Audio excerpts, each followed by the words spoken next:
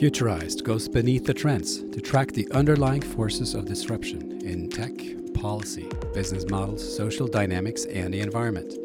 I'm your host, Trond Arne Undheim, futurist, author, investor, and serial entrepreneur. Join me as I discuss the societal impact of deep tech such as AI, blockchain, IoT, nanotech, quantum, robotics, and synthetic biology, and tackle topics such as entrepreneurship, trends, or the future of work.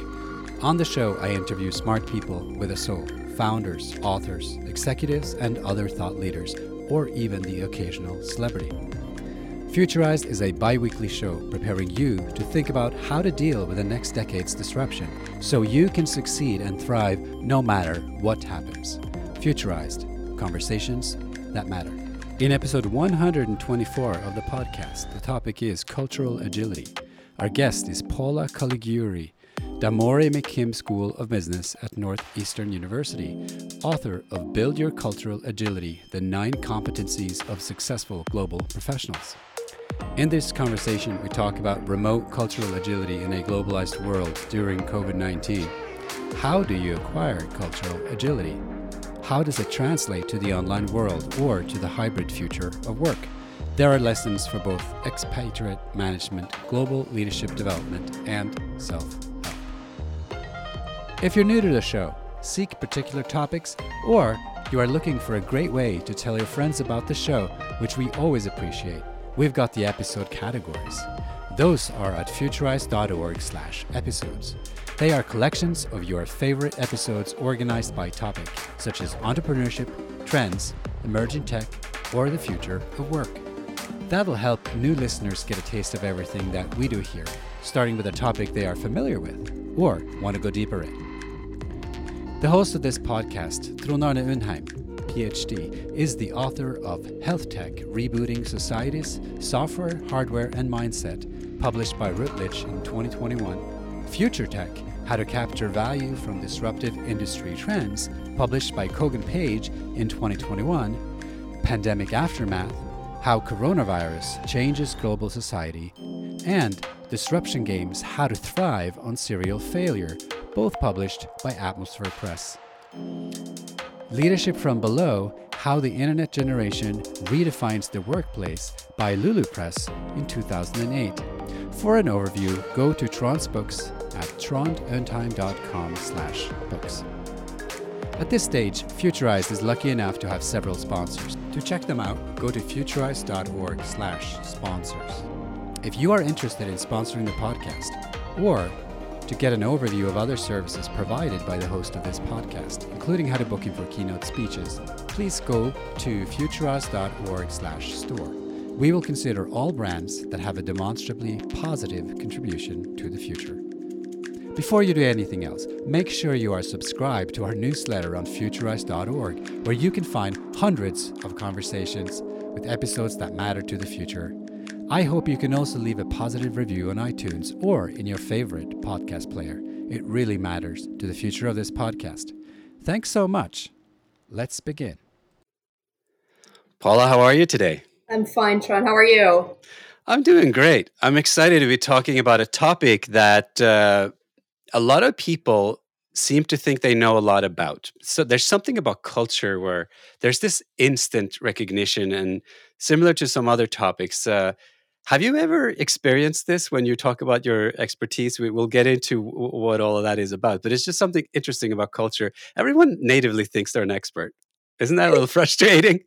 Not only is that so true, but not only do they think they're an expert, but it's the one competency that everyone always ends up kind of being the worst at. So it's while we think we're really good at it, we're actually not. Well, I wanted to bring that up because, you're an academic, you are, you work at Northeastern University, you're a consultant on these matters, you've written a book, which we'll talk about. I even brought it for people who are listening to the, watching it, Build Your Cultural Agility.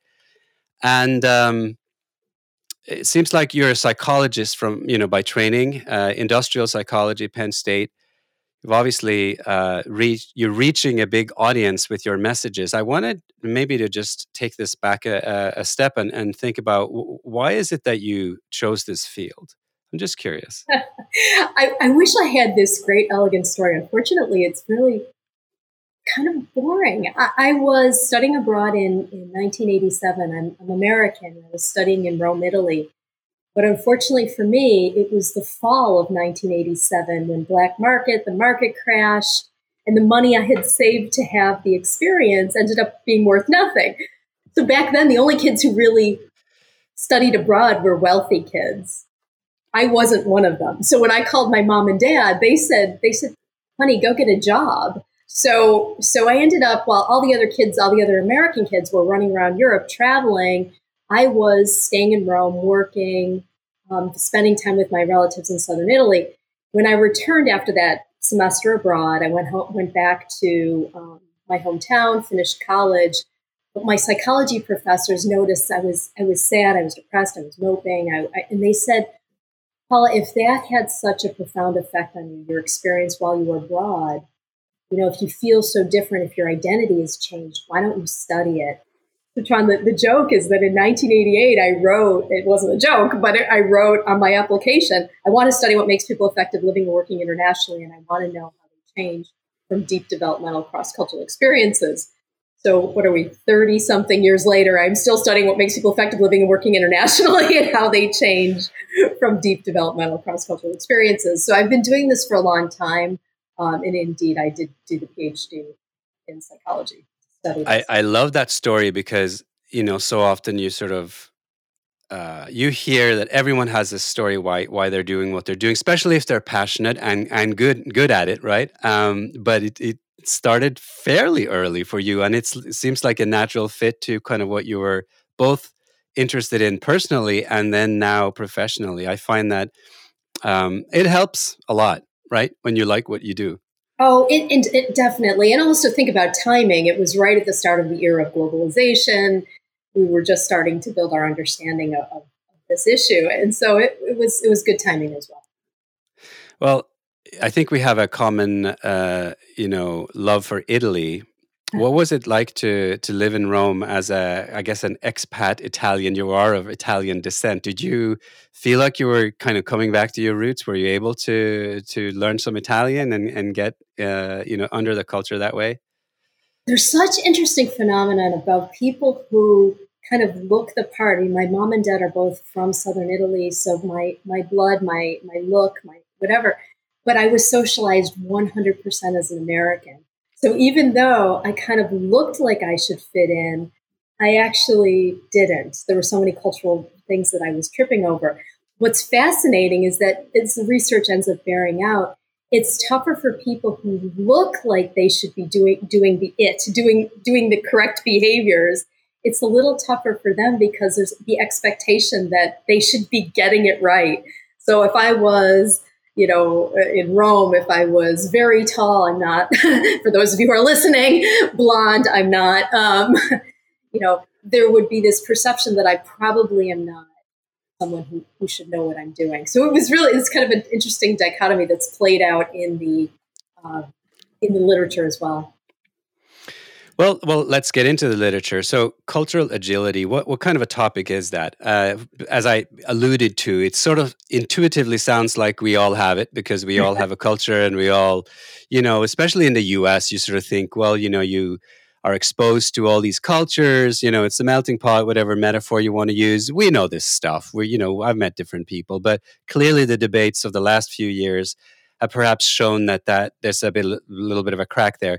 How has this topic of cultural agility evolved? So you have tracked it for a bunch of time, and I'm sure this is kind of your definition of it. What are the distinctions? What are the things that goes into this concept, sort of intuitively? Right. So let me give you my version of the definition, and then I'll answer the. So it's for me, cultural agility is the ability to comfortably and effectively work in different cultural contexts and with people, cultures. The evolution that you asked about, I think, is fascinating because what began is really sort of the let's talk about what it's like to be an American working in Italy, or an Italian working in South Africa, whatever. It's now very much the issue of, okay, whoa, there's a lot of socializing agents in our cosmopolitan reality that have affected the value structure that we have. So if you imagine, as I joked about, being sort of Italian heritage, which doesn't make me, I've been socialized a little bit in an Italian household, but I've been socialized as an American. I've been socialized as a female. I've been socialized, I'm 53 years old. I've been socialized into Gen X. I've been socialized. So we can keep layering on those different cultural socializing agents, and that kind of affects how we see and view the world. You mentioned the past 2 years and sort of the reality. I think what we're finally starting to have the conversation about is that all those years of socialization, basically fix how our eyeballs perceive the reality in front of us. I'm not a fan of unconscious bias training, but what it's introduced everyone to is the fact that everyone has a limbic system and we process the world, every subjective reality in terms of the data that we've stored. So I think it's been fascinating sort of watching it become kind of more refined over time. So when I studied at university, cultural understanding, or whatever the course was called, was one of the most popular courses because it was viewed as, I guess, a more advanced type of tourism, I think, because that's the only way I can explain why it was that popular. It was sort of like pop anthropology. It was like in one book, in this case, you could get just 300, 400 pages, whatever it was, a long book, but it was, you could get exposed to all these cultures and you could just understand how to act when you're visiting or doing business, in all these, European and Asian countries in this case. But expatriate management seems to be one of it. So you're also concerned about kind of the leadership consequences. And I think today with COVID, part of the debate is also about remote work and sensitivity. You write about that in your book, which we'll get to. Because the cultural codes don't always work that same, or it seems to be hard to be sensitive enough to cultural codes online. It seems a little bit of a different game. As we're getting into your book, so Cultural Agility, Building a Pipeline of Successful Global Professionals, how did that come about? Is this kind of like culmination of a lot of your academic work? How would you sort of introduce the main competencies? There's 9 of them you outline to be successful as a global professional these days. Right. Yeah. So the book you just named, it was actually the previous book, but that one was written to leaders who have to build that competency in the workforce. So who are you bringing in? Who are you training? How are you training them? How are you developing them? And the like. So it's a full pipeline.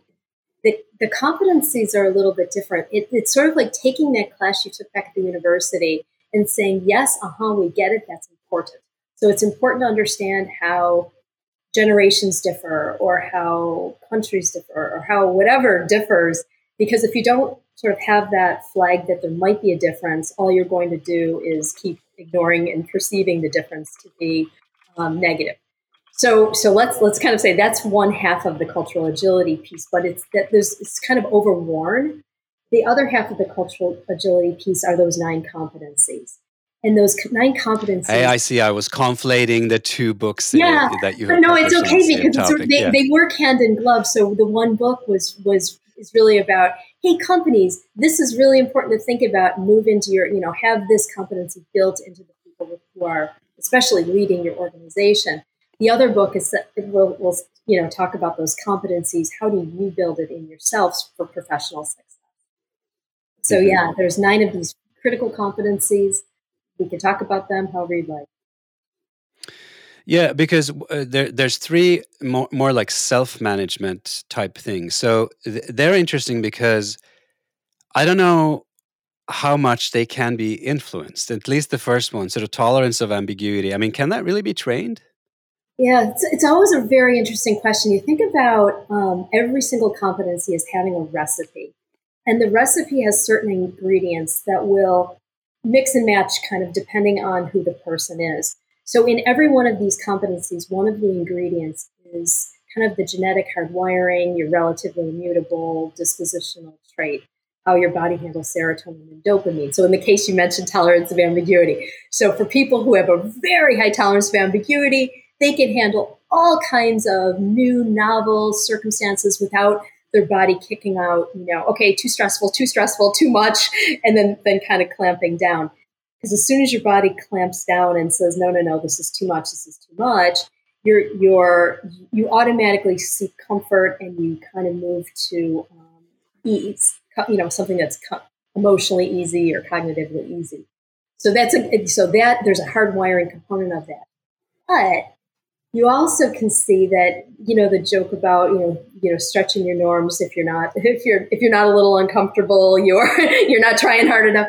The idea that everyone starts somewhere in terms of their natural tolerance and ambiguity, and they can continually build it out and build it out and build it out until their tolerance for ambiguity actually expands.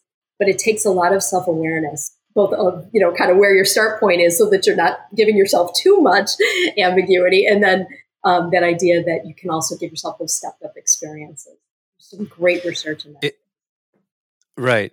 Well, if we just handle that first one, right? I mean, I would say, if you ask me, I've lived in many different cultures and I've had a lot of different exposure, but I would say I have realized more and more how much of a rookie I am in all of the things that you describe, because you never kind of learn this. And certainly I make all kinds of mistakes all the time when it comes to, I guess, thinking that I have understood what all of these factors are gonna do when I'm faced with new realities, and it doesn't always have to do even with culture. I guess that's what the fascinating thing about your book is, that I find that when I was reading it, I was thinking about anything but culture. In fact, like sometimes, right, the ambiguity, it has to do with learning, and it has to do with.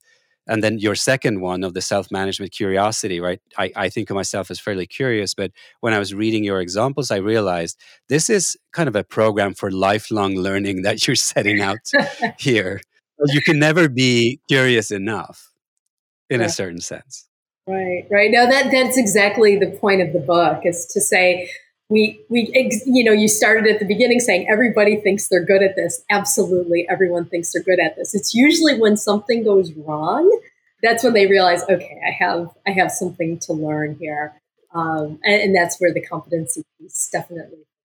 We can build them. Each of these competencies can be built.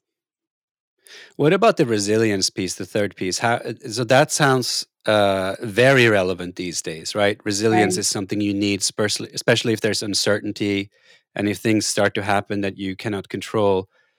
Surely you must have been asked about this many, many times, whether it's COVID or I guess the lack of cultural exposure. People have had a lack of exposure. How do you build resilience? What's the trick there? Right. So again, every competency has a recipe that's discussed in the book.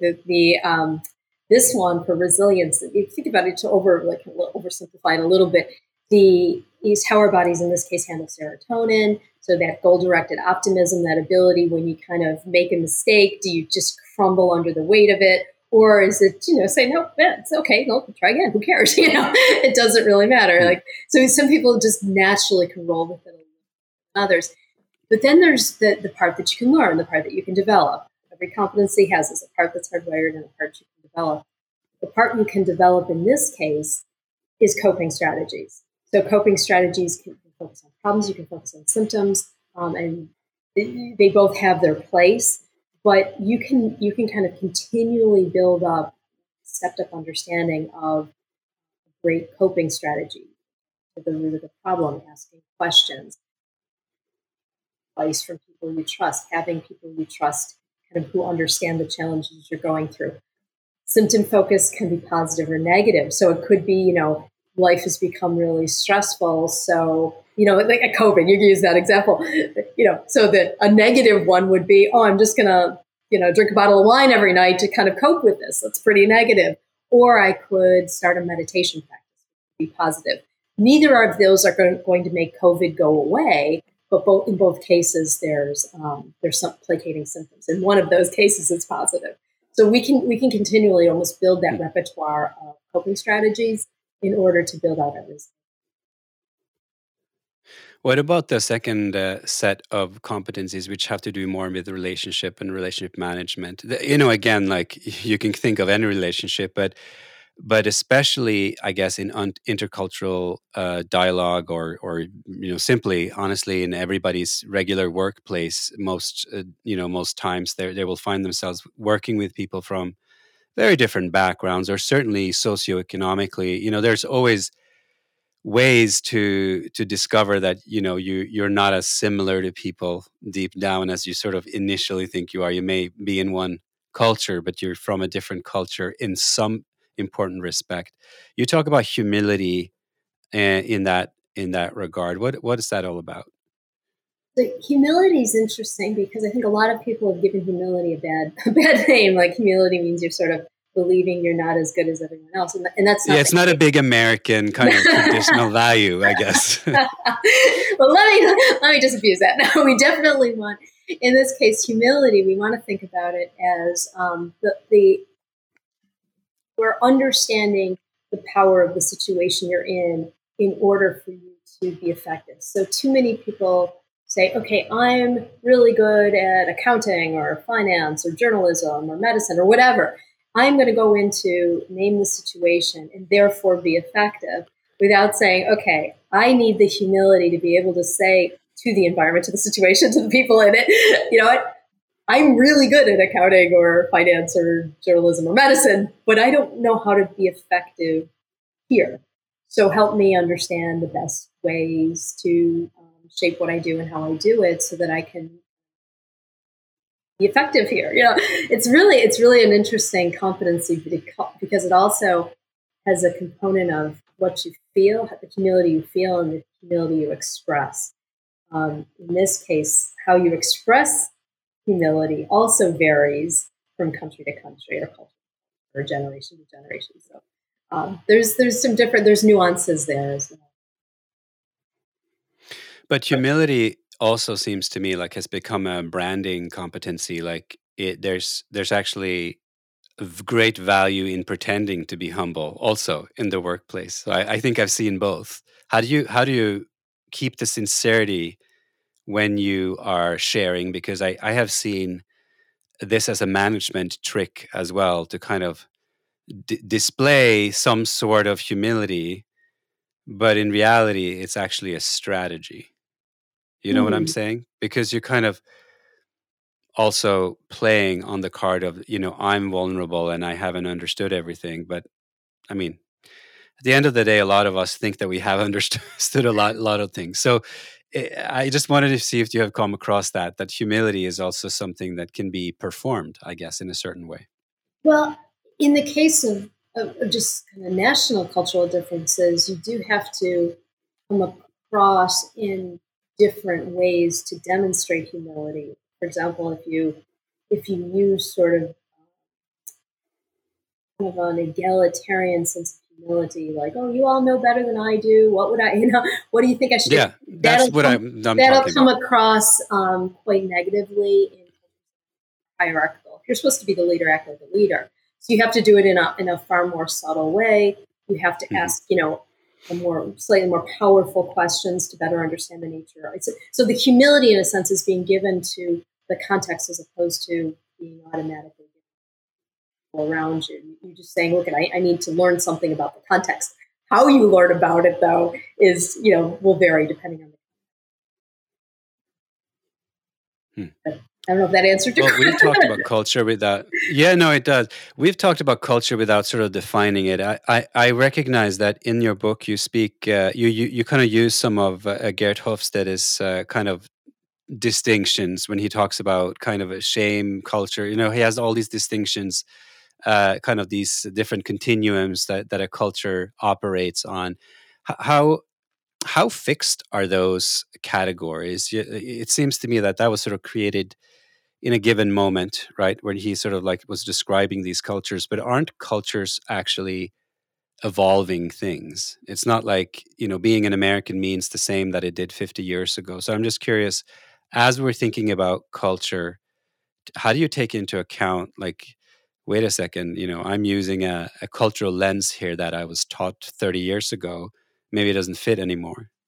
How No, does that come it's into true, play? because there's it's not the slow evolution of, societies that barely speak to each other. I mean, hundreds of years ago, our grandparents couldn't speak to each other, right? So now Right. there's much more homogeneity of kind of that, especially among the cosmopolitan culture. So that's when I mentioned that we have to really respect the idea that there are layers of socializing agents in any of our lives that create the cultural values that we espouse, and that, two Americans, Germans, Italians, South Africans, the country could have vastly different cultural values, and they could be of the same generation and raised next door to one another. It very much depends on the socializing agents in their life.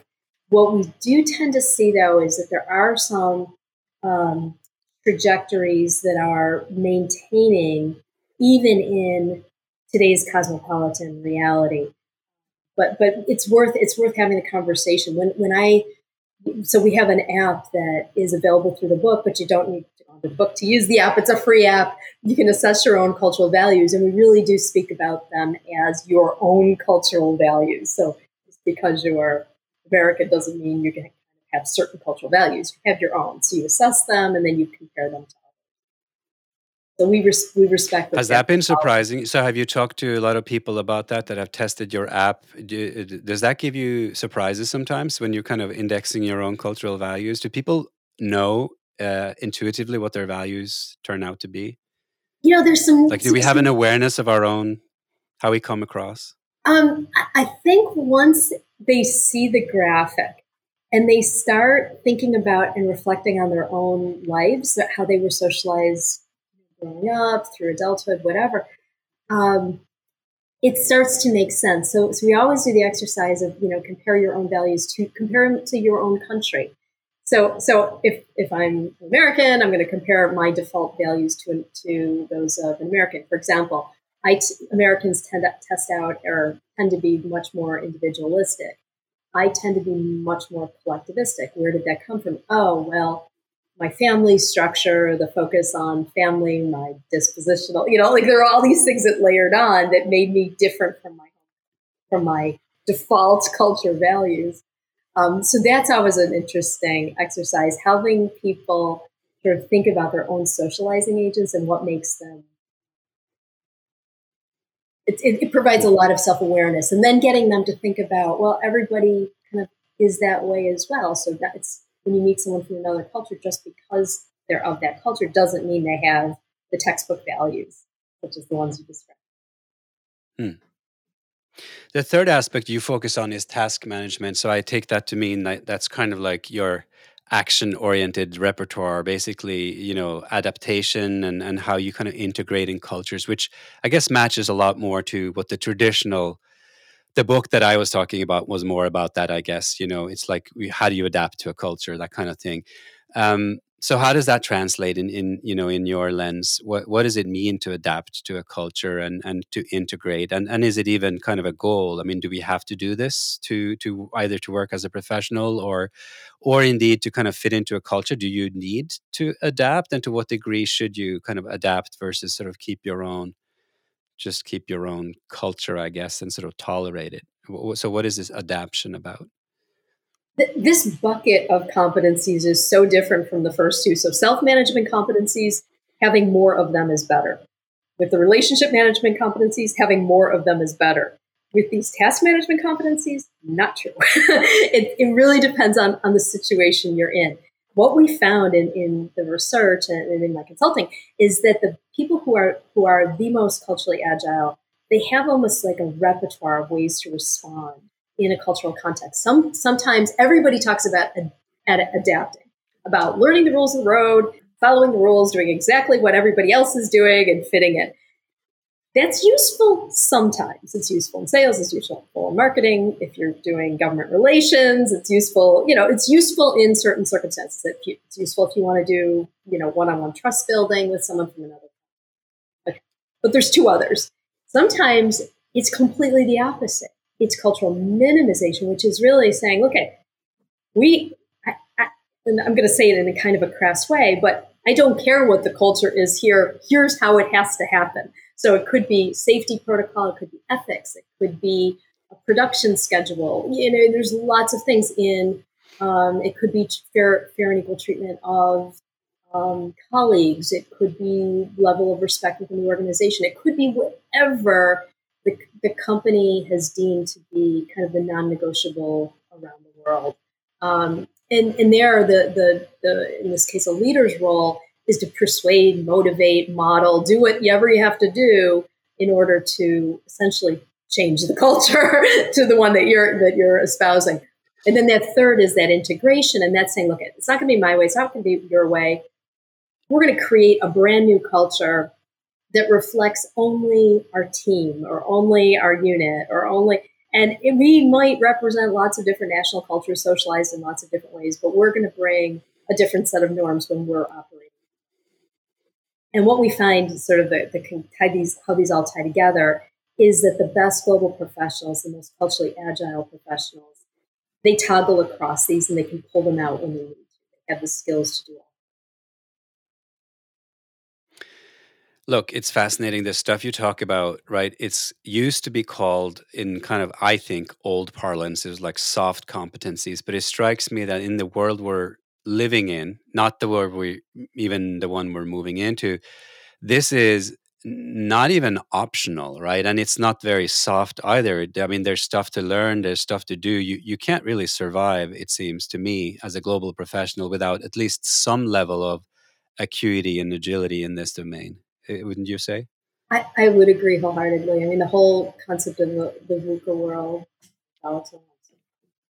ambiguous, that's our current and ongoing reality.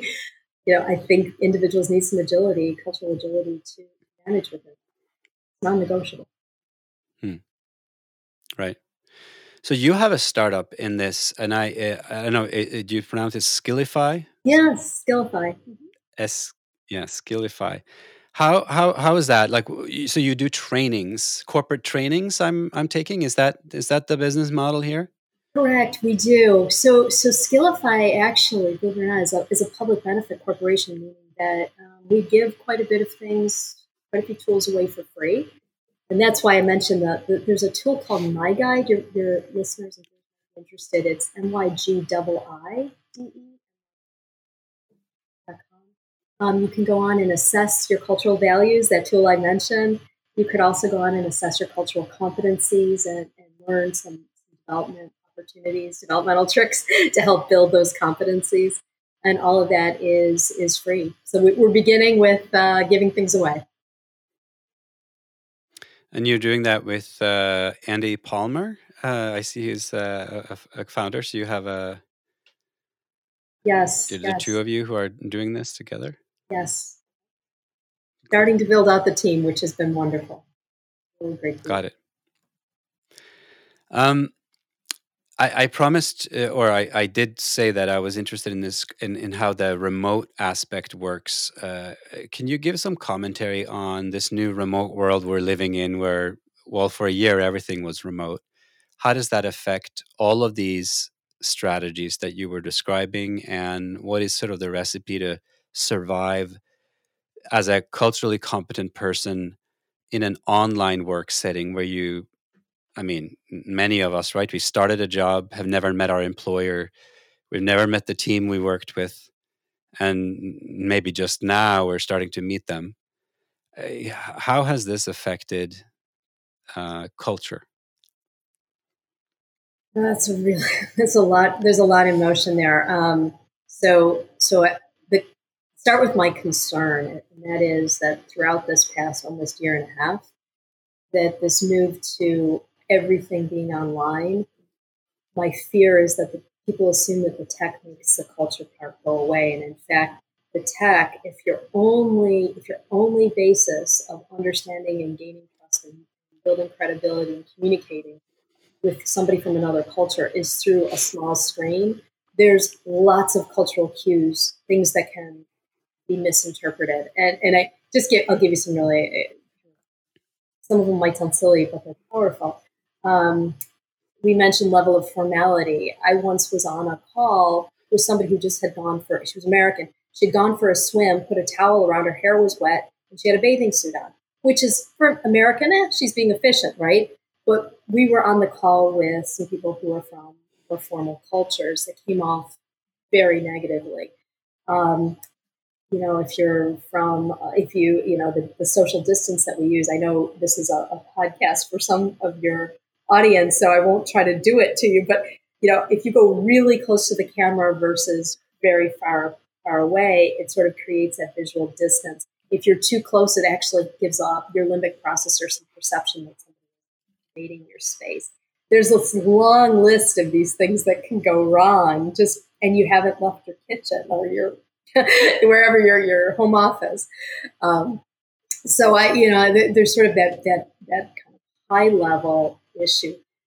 But you also asked about the org culture. And there too, if your organization had an extremely strong organizational culture and and at the onset of COVID, there was a conversation about how do we maintain and perpetuate our culture throughout this, whether through messaging, through communications, through however, then while your culture may have weakened, it didn't disappear. My concern is for organizational cultures that weren't particularly strong or consistent to begin with. They were a little loose, a little weak. And now kind of everybody is sort of interacting and doing the way they feel is best using their lens. For them, their culture has dissolved. And if they stay permanently within this kind of virtual space and don't return to an office, there's going to be, they're not going to be able to compete on organizational culture. So there are two important issues related to technology, quite different, but both important.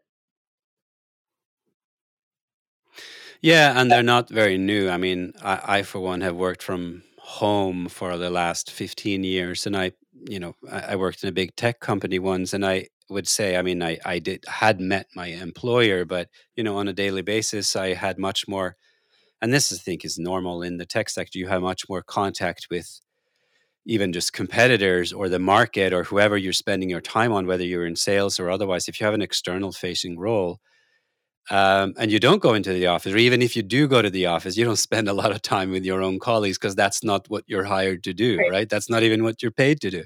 So there is this cultural issue, no matter how you spin it, where you got to be pretty efficient at being cultural or or being sharing or whatever it is, the kind of activity you need to do in order to actually appropriate the kind of company culture. Because if you don't have this everyday discipline of going into the office, how do you even know what the company culture is supposed to be? So I think you're right. There's going to be a kind of a reckoning for a lot of companies about what are our values and how do we keep them, right? And how now that things are different. It is. That's going to be so critical, and I can guarantee that when we start going back to offices, companies are going to be shocked. For those that had weak cultures to begin with, will be shocked to learn how little of their organization.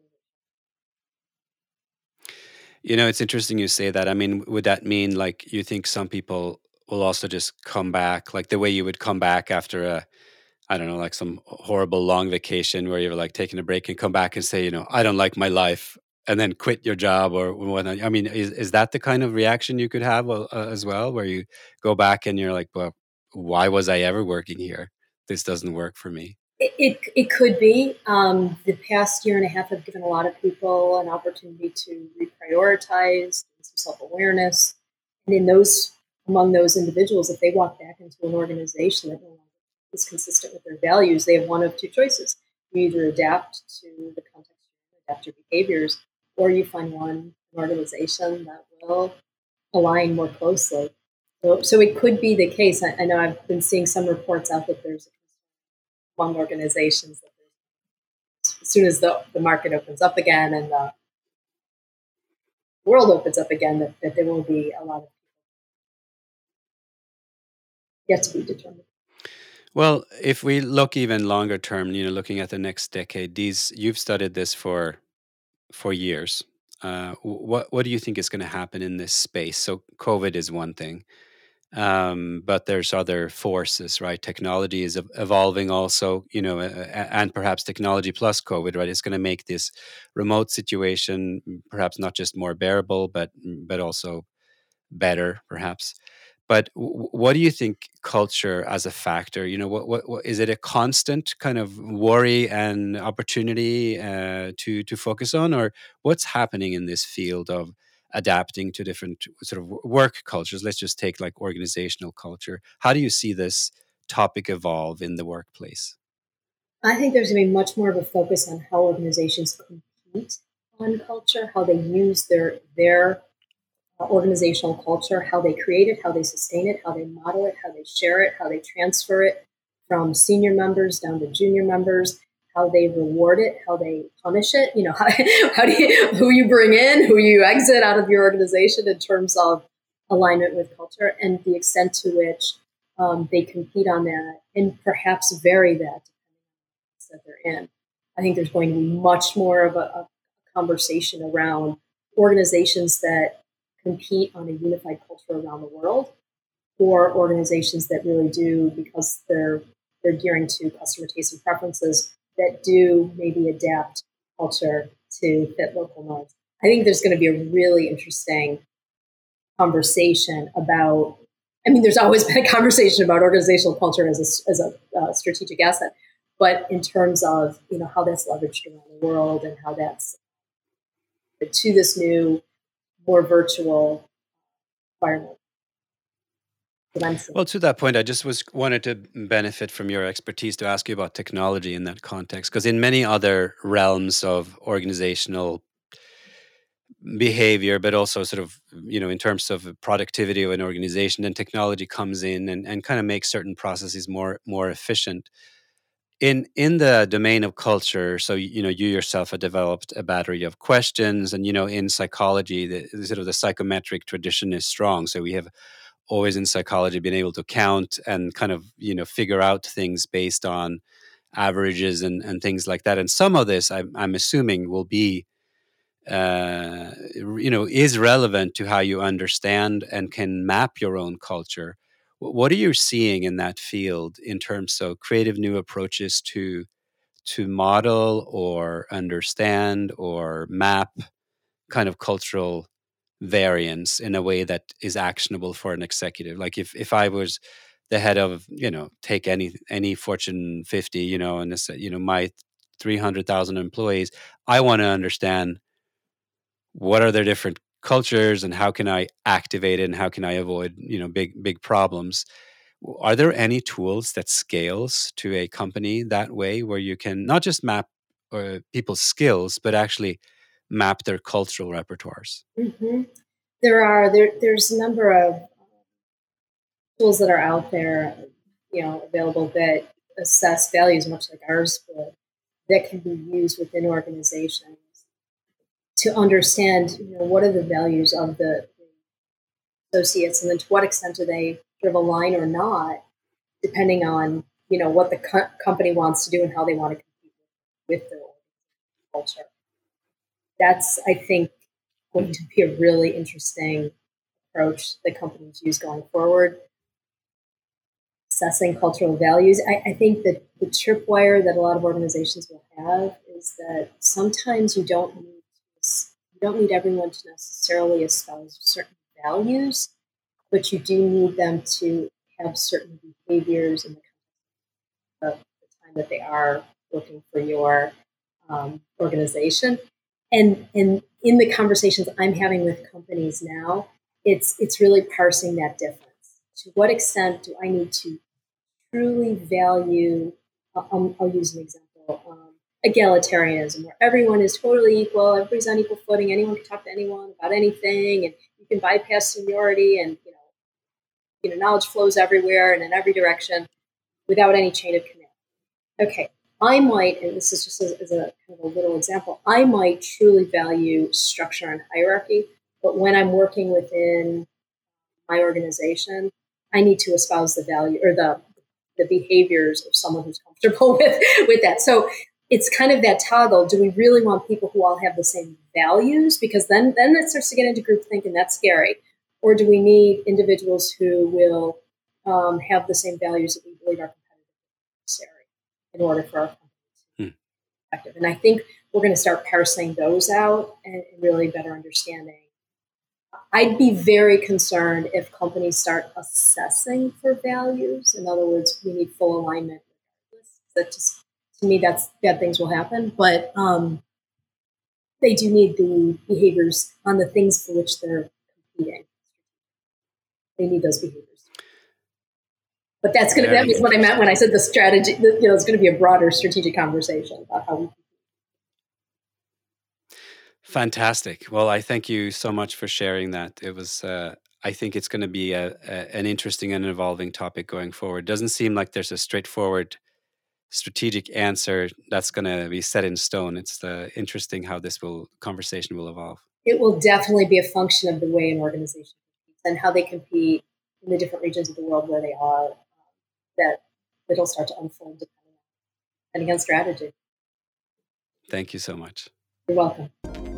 You have just listened to episode 124 of the Futurized podcast with host Trond Arne Undheim, futurist and author.